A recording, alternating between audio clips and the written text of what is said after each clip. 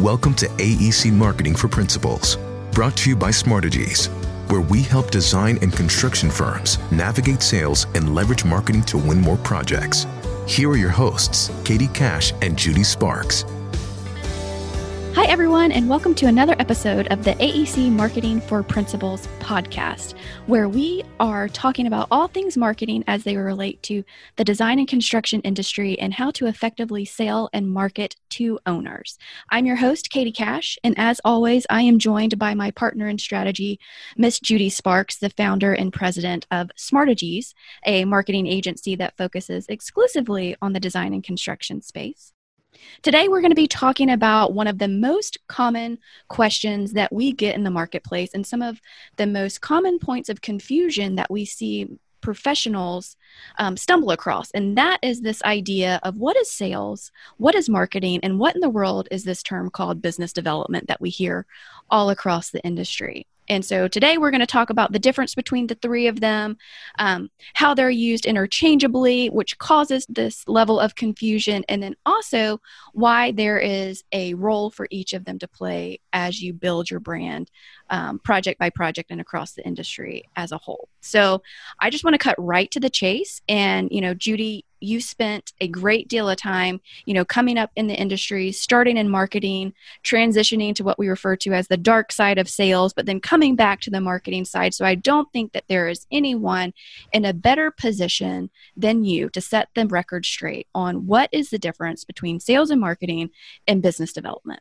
Thanks, Katie. And yes, there is a difference. And yes, I am eager to tell you about it. I think that this is one of the if I were to have a pet peeve, this would be it. When people use the terms sales and marketing interchangeably. Now, I know if you Google what is the difference between sales and marketing, there are a lot of really great answers out there. But, I am a big subscriber to the KISS method, keep it simple, stupid. And this is how I define the difference. One is sales are things that people do one-to-one.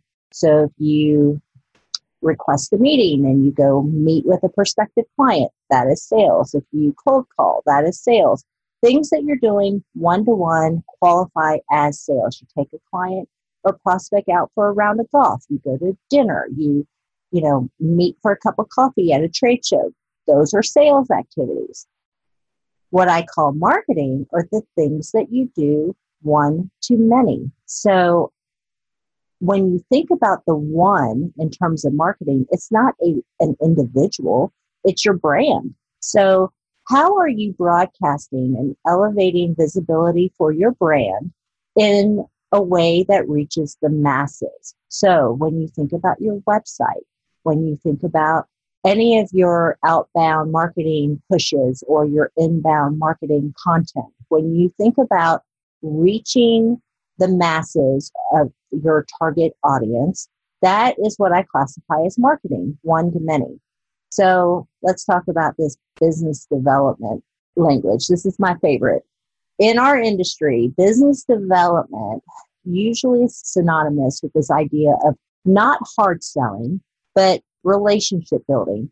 But in my humble opinion, BD, business development, it's just a polite way of saying sales. So I think it's perfectly acceptable for sales and business development to be used interchangeably, but marketing is a standalone activity, and it is actually a very different skill set than to be successful compared to what you need to be successful at sales. So appreciate you setting the record straight. We do hear that all the time, sales and marketing being used interchangeably. This whole idea of, professional architects, engineers, or contractors feeling like there's a negative connotation to being named a salesman. And so they wanted to be very professional. They want to be consultative. So this emergence of the business developer came through from that.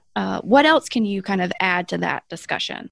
Well, I'll say the business development, those titles have gotten very creative. You see client services manager or project development director.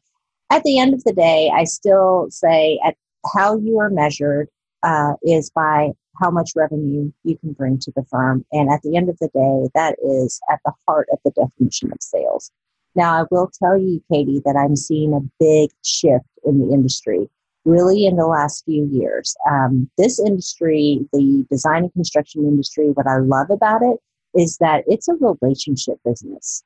Everybody knows that it is really, really important that professionals build relationships and build trust with their target audiences, because it's unreasonable to think that a building owner or an institution or a governmental entity will entrust your firm with millions of dollars without a relationship. Now, I understand that a lot of people say, oh, that relationship thing, I'm just not a schmoozer. I can't go whining and dining people. And I would argue that that's not necessarily necessary, but it is helpful for buyers of your service to A, have heard of you, B, say, I've heard of that brand. I don't know anybody there, but I think that I have confidence in that brand because it's not unknown.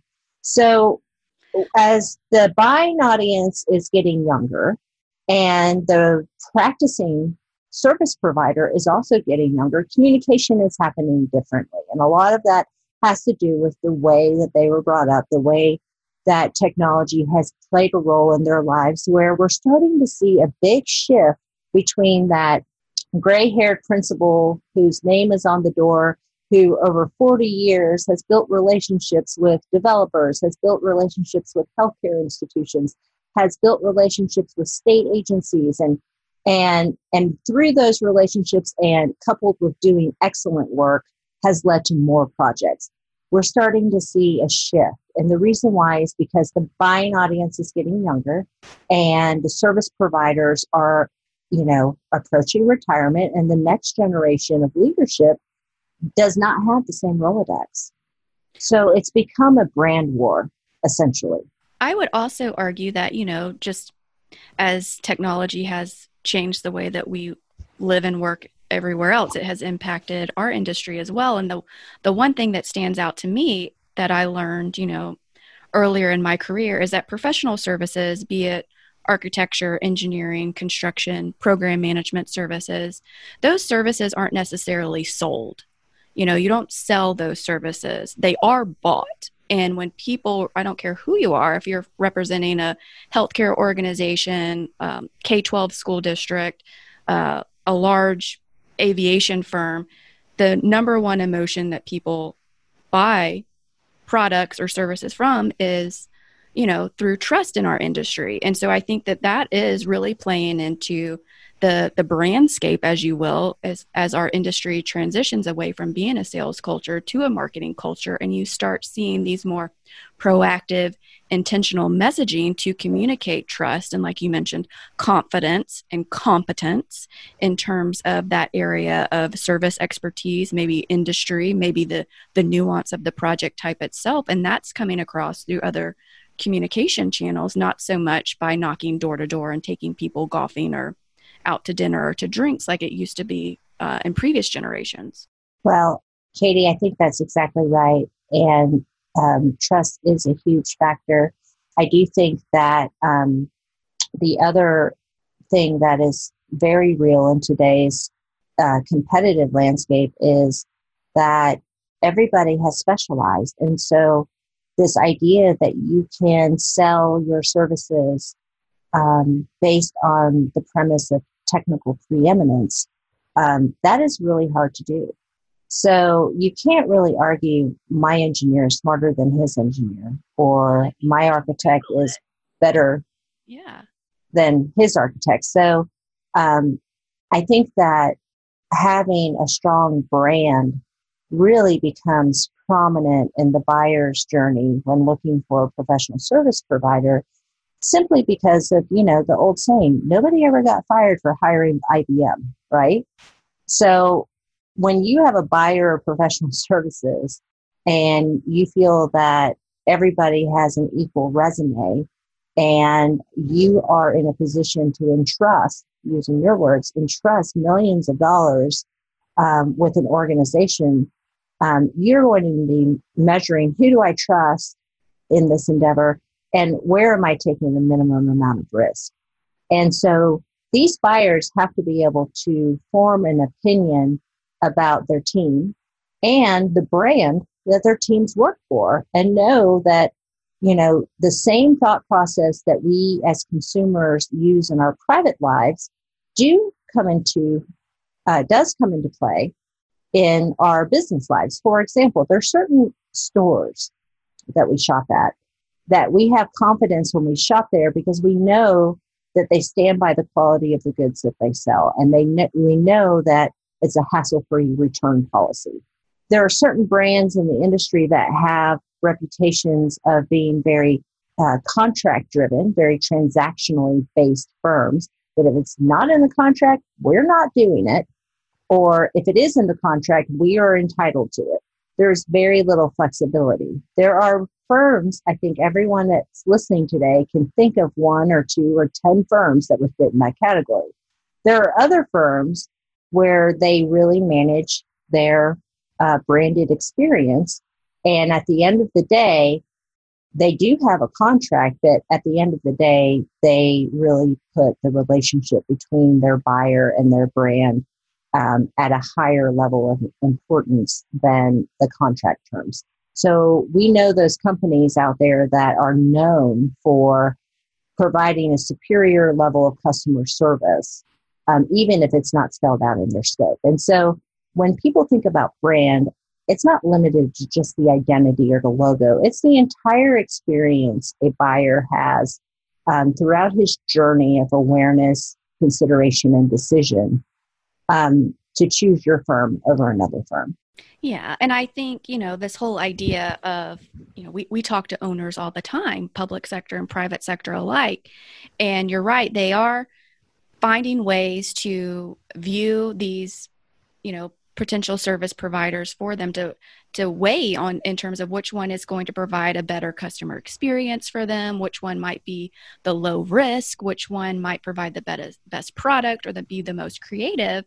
And what we're hearing from them is that they're exercising this trust but verify methodology, utilizing what's at their fingertips. So when they're getting proposals on their projects, they are matching up those resumes with the individual's LinkedIn profiles to see if the data matches. They are looking at the project sheets and seeing if they can read reviews about those online. And we're starting to see them really look and kind of take that consumer mindset. Hey, before I go eat at this restaurant, I want to look it up on Yelp and see what it looks like. They're doing that for professional service firms.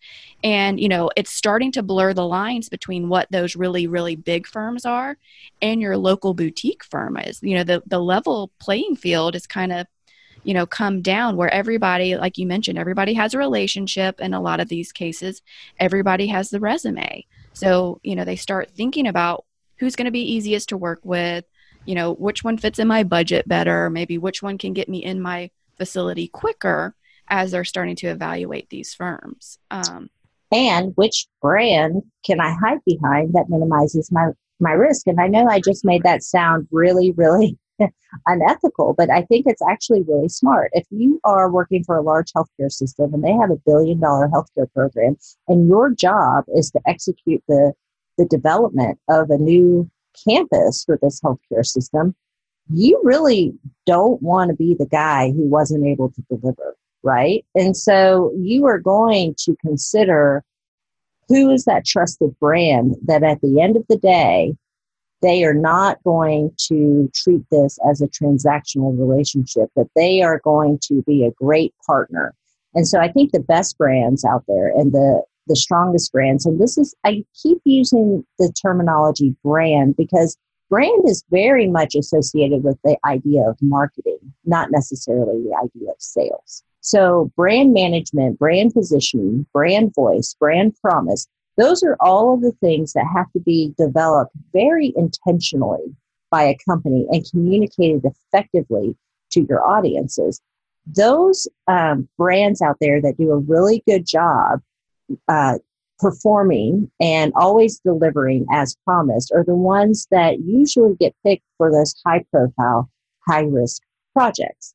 And I think that at the end of the day, if everything's equal, and we actually validated this in our 2017 survey of institutional clients who said the number one thing they look at is, do you have experience in my building type when hiring a firm?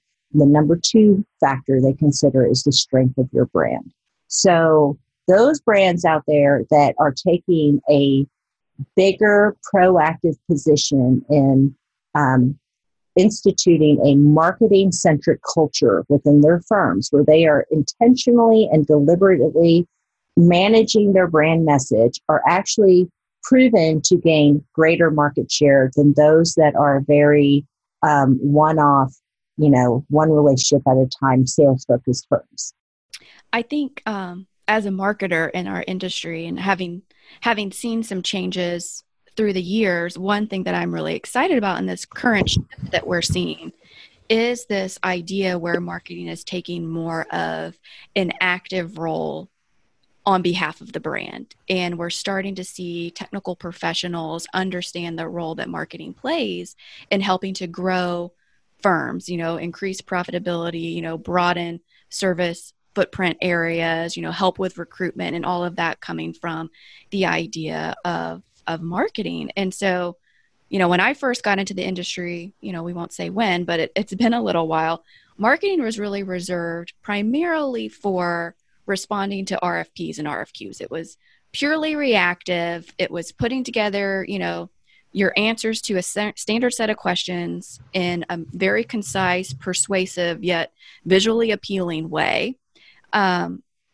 Slowly we've seen that grow to include, we saw the emergence of a big push towards internal communications, right? A lot of firms grew and then shrunk during the economic downturn. And so there was a big focus on internal communication so that people were aware of what was going on within the firm, aware of what projects and what clients they were serving.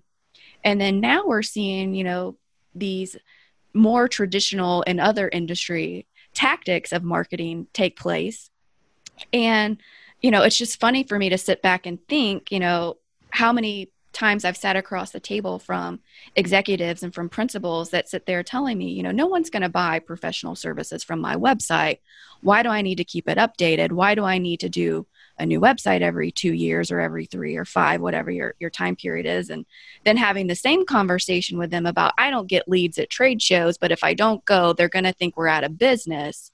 And for, the marketer and me to sit here and know that brands in our space are adopting account-based marketing strategies where they are getting marketing qualified leads through those tactics and growing their brands is something that I'm super excited about as we continue to see marketing play a bigger role in our industry in a more thoughtful way. So Katie, let me just make sure I heard you right. Are you telling me that marketing departments and marketers in the design and construction industry are actually generating leads online and at trade shows to give to their seller doers to follow up on and their business development teams to follow up on? Are you suggesting that marketers in the design and construction industry are actually capable of reaching strangers and generating new project opportunities? Yes. You mean it happens like occasionally, like the lottery, or it's happening every day, everywhere? It is happening every day, everywhere with brands that are being very thoughtful and intentional in how they're approaching things. So we used to, in the industry, go to a trade show, throw up a backdrop. We would put a fishbowl or a bucket or a basket on the table with a little sign, drop your business card for your chance to win. You guys have probably seen this at Moe's or any of the other quick service restaurants where you can drop your business card and win lunch for your group.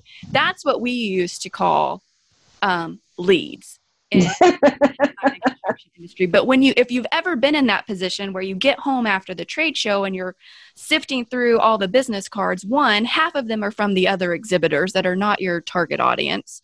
And so you just wasted your time and maybe, got a paper cut or two sifting through all those business cards. But the ones that, do represent the brands of client organizations that you would want to serve, you have no context as to whether or not those are individuals that are in a position to buy your services. Are they even interested in it? Do they have a legacy relationship? And do they have a project coming up?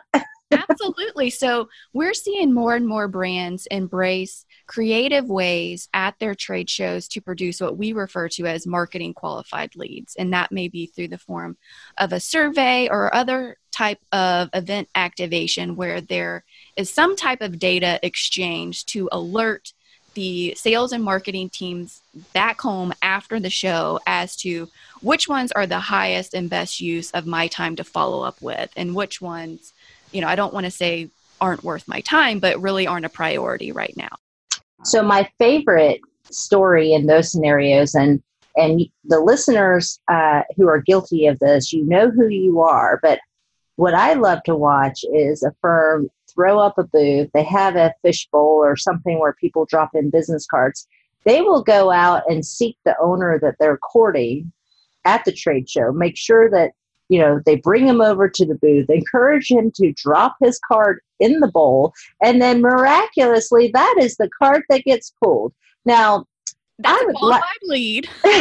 That's a sales qualified lead. So I will just say, for those of you who are guilty of that, I understand the logic. However, you are really, really doing yourself a disservice by not allowing your marketing teams to generate a process in which your target audience is lured to the booth on their own accord.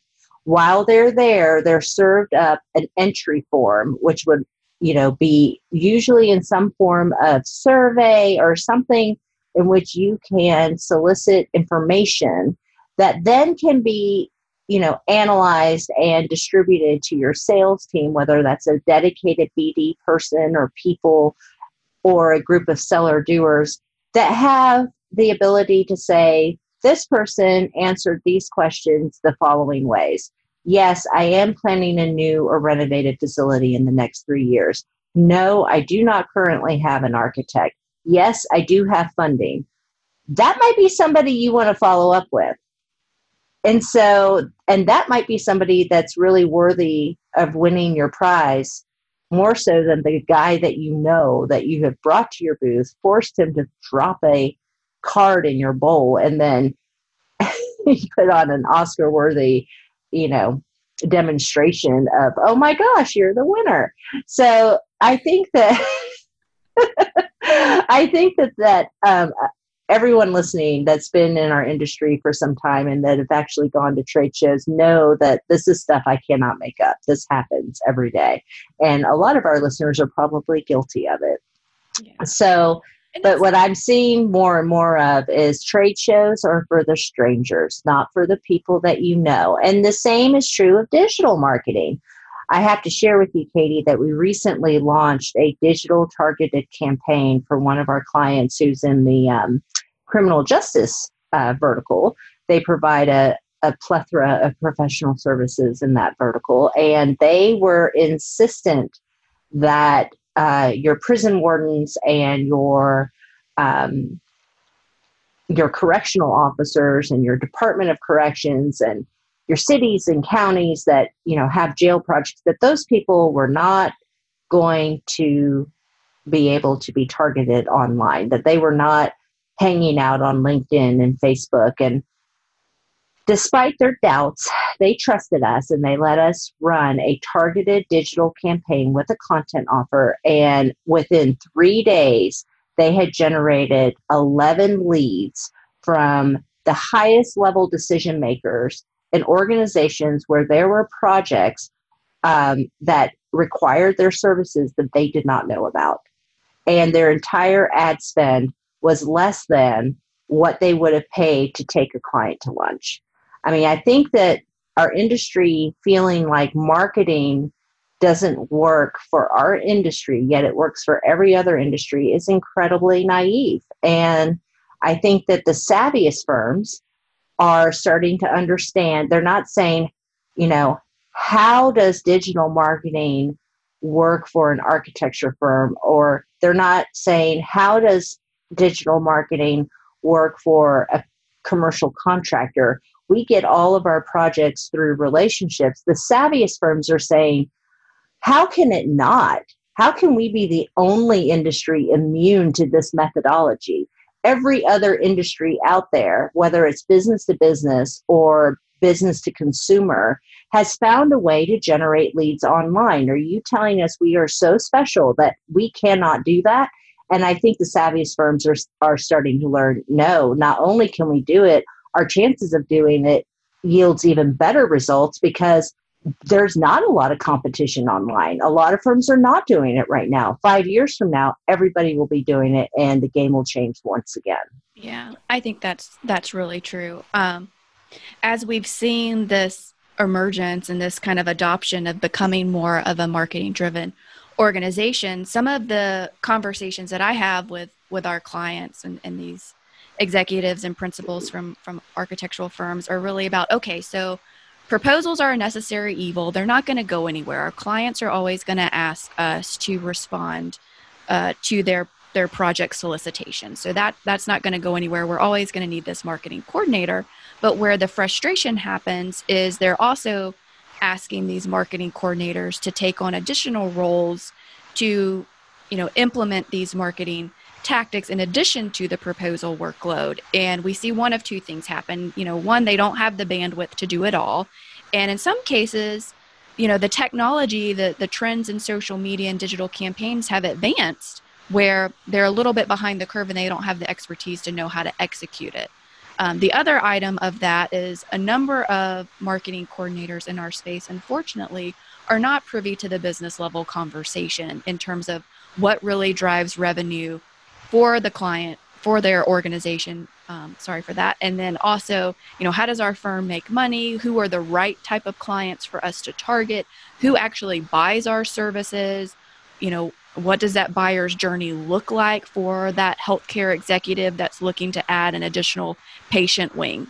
They're absent of that conversation, and yet they are being given the responsibility to come up with a kitschy campaign, right? So there's a gap there. And I think, or there's a perception that because I have a new college graduate that, grew up in the information age where, social media was centric to their, to their life, that they automatically know how to apply using social media to my business. I think that is an assumption that happens all the time. Let me find the youngest, most social media savvy person in my firm and say, hey, handle our social media for us. They're not looking at social media as a really, really powerful distribution channel to be able to drive their revenue. Exactly. Yes, those are two big key areas that we see. And then the other thing that I think you and I see a lot is I don't think I fully understand. These are coming from the principals and the executives. I don't fully understand what that marketing looks like. I don't really know how to articulate that to my internal staff. I don't really even know how to hit go. And so there's a gap of understanding there as well. So, Judy, I know that you've been on both the sales and marketing side. You've been in-house. You've been at the agency. We've worked with over 150 brands across North America.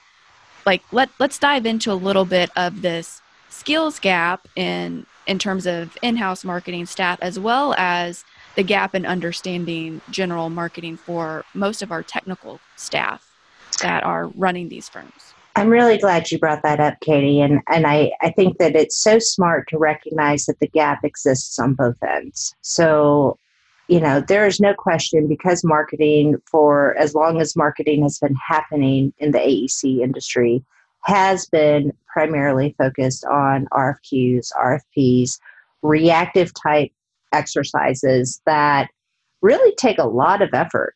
I mean, it's very time consuming, especially if you have a large amount of your work in the public sector where it is a legally binding requirement to publicly procure services. It takes a lot of effort and a lot of time. And so when an RFQ comes through the door, everything else stops. So what we find is that there's this large parking lot of items that never really get, addressed. So, things like project photography and things like a social media plan, and marketing for forever has been just thought of as an overhead function. Now, to be fair, most principals in our industry are technically trained. So there are some companies out there that are led by MBAs and business people, but for the most part, your principals of your design firms and your construction firms and your engineering firms are in fact, trained and educated and licensed to provide that trade. So they are licensed architects, licensed contractors, licensed engineers, and they don't really have adequate training in things like marketing. But they are very, very smart and intuitive, and they've done very, well for themselves in many cases. So it's never apparent to them that they themselves may have a skill gap. But how do you fill that gap? So I think with anything, if there's a gap in skill, you have to provide training. And what's interesting to me, and this is not a popular thing for me to say, but I'm going to say it because I think it needs to be heard, is that there's really not a great industry resource to teach marketing. There are professional organizations that are dedicated to marketing for professional services, and there are consulting groups out there that teach marketing best practices or presentation coaching. There are a lot of things available, but I think anyone in our industry would admit that when it comes to marketing, our industry as a whole tends to be late adopters. So, we learned that a long time ago, Katie, at our firm, that, if we really want our people to grow as marketers, as data-driven, evidence-driven, revenue-driving marketers, we want to teach that, we have to go outside the industry. Now, are they going to get a lot out of a large, marketing conference where the majority of the clientele, might work for a soda company or might work for, some kind of consumer products company? Probably not. First of all, it's apples and oranges. The budgets are different. The objective is different. They're not going to get a lot out of that. However, it's like apples and tires. Like we're remotely the same. We're not even produce, right? So what we found at Smartegies has been really helpful for our young people is we teach the AEC side in-house. That is something that you learn by doing it and being around others that have done it and working very collaboratively with your clients and being very intentional about training your non-technical professionals, how our clients make money, what matters to them, what do selection committees look for. We teach all of that.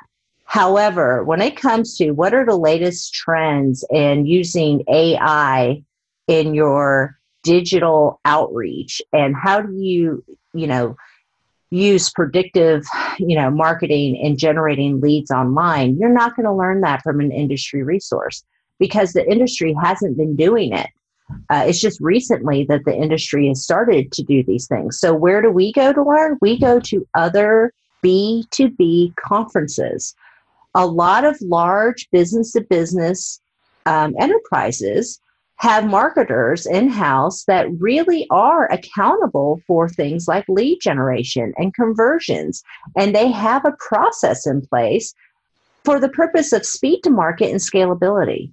Yeah. So those are the things that when we see like the Siemens of the world being able to, put a process and be able to put a process in place and be able to measure against that process and provide training for their employees to be able to generate leads, manage the brand, increase sales, all of those things, you have to think, well, those principles, and I'm using principles as in rules, not people, but those principles that work for those large B2B enterprises, scaled appropriately down to my budget, those fundamental marketing principles should work for me. And what we have found is they do. So you and I have been to countless B2B conferences. We've come back and we have helped our clients adopt account-based marketing strategies. And for those of you that are new to the acronym ABM or account-based marketing, it's basically an idea that you want to take a very focused approach to aiming at your highest value targets.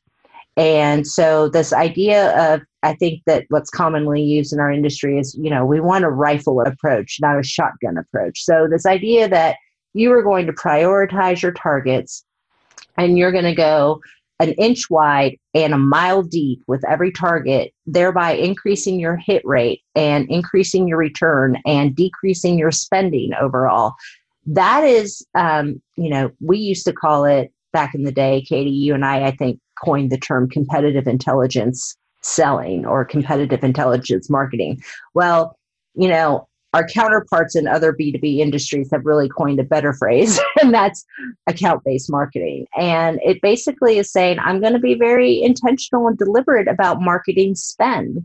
That's the other thing that people do not measure in our industry. And it blows my mind. Aside from labor, your largest cost is probably the cost of client acquisition. And very few principals, now I'm using principals PAL, really understand what they spend on marketing. They can measure the hard dollars, but they don't measure the time. If they understood how much an average lead costs to generate, if they understood how much an average project costs to acquire, this cost of client acquisition is really getting out of hand simply because owners are demanding a lot just to interview. And so you can't afford to go after 100 projects a year. You could go after 10, go after them well and win 8. Well, that is much better than going after 100 and winning 2. Well, and what we're hearing day in and day out, right now the industry is really healthy in terms of the design and construction industry for the most part. And we hear our clients tell us all day, every day, I don't need more work. I need more people to do the work we have. And so they're being really, really thoughtful in terms of which projects and which clients they're actively pursuing and trying to find out what their ideal customer profile is. Which clients do we work well together? Which ones are we profitable on? Which ones can we have a long-term relationship with? And which ones, do our staff really enjoy working with, where we can retain our talented staff as we move forward. And those are kind of the qualifiers that they're using to build out their account-based marketing plans. That's right. I mean, if you think about it in the terms of, it takes just as much effort to do a small project as it does to do a large project. Well, guess what? It takes just as much effort to sell to an owner who's going to have one project every 10 years or 20 years as it does to sell to a habitual buyer of design and construction. So be thoughtful. There might be a really nice project that you're qualified to do, but it's going to take a lot of energy and a lot of money to pursue it. And there's another project that, or another client that, is buying professional services on a weekly, biweekly, monthly, or annual basis, and there's no sign of that slowing down. Wouldn't your time be better spent investing in the habitual buyer of your services than the guy who's going to buy your services once every 20 years? Absolutely. I mean, and, I don't want to discourage listeners out there that are like, yeah, but what about that one marquee project happening in our back neighborhood that is only going to come around once in a lifetime? I mean, we heard about it, here in Atlanta, when we thought Amazon was coming to Atlanta and everybody was all excited about it. And that was really never on anybody's ABM radar for that until, it became more reactive to it. Right. I call those golden opportunities, and you will always need to leave some flexibility and be nimble enough to be able to pivot when the market calls for it. I think that that's just smart business. But in terms of 90% of your effort, the way you act, the way you go to market, the way you spend, that needs to be premeditated and very, very strategic, because if not, at the end of the day, it's like doing marketing by trial and error. Nobody wants to lend money to somebody who says, I'm going to start a business without a business plan. Well, I am shocked how many firms do not even attempt to put a marketing or business development plan together every year, or they do it in such a rushed fashion just to, make the higher ups happy. And then it sits on a shelf and they don't actually execute it. So I think that the firms that have gotten on board with the idea that, the buying audience is getting younger, they respond to different distribution channels. my leadership is getting older, and my second tier or succession plan is not going to come with the same level of relationships that I had when I started this firm.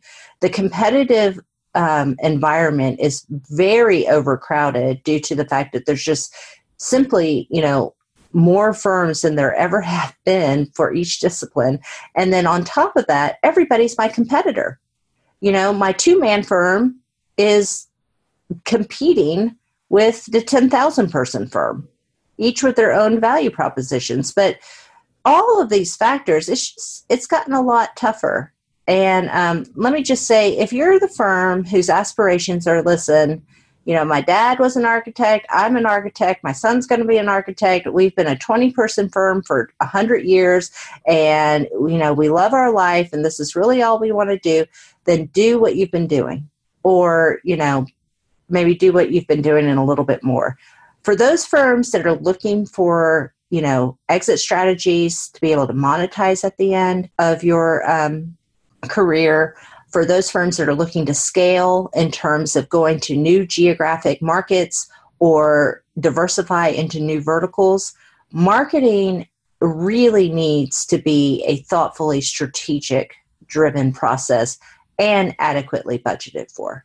Absolutely. So for all of our listeners, today Judy and I have been talking about sales, marketing, and business development, what they all are, how they're used together to help drive business for your brand. So, just to summarize, sales are things that are done one-to-one.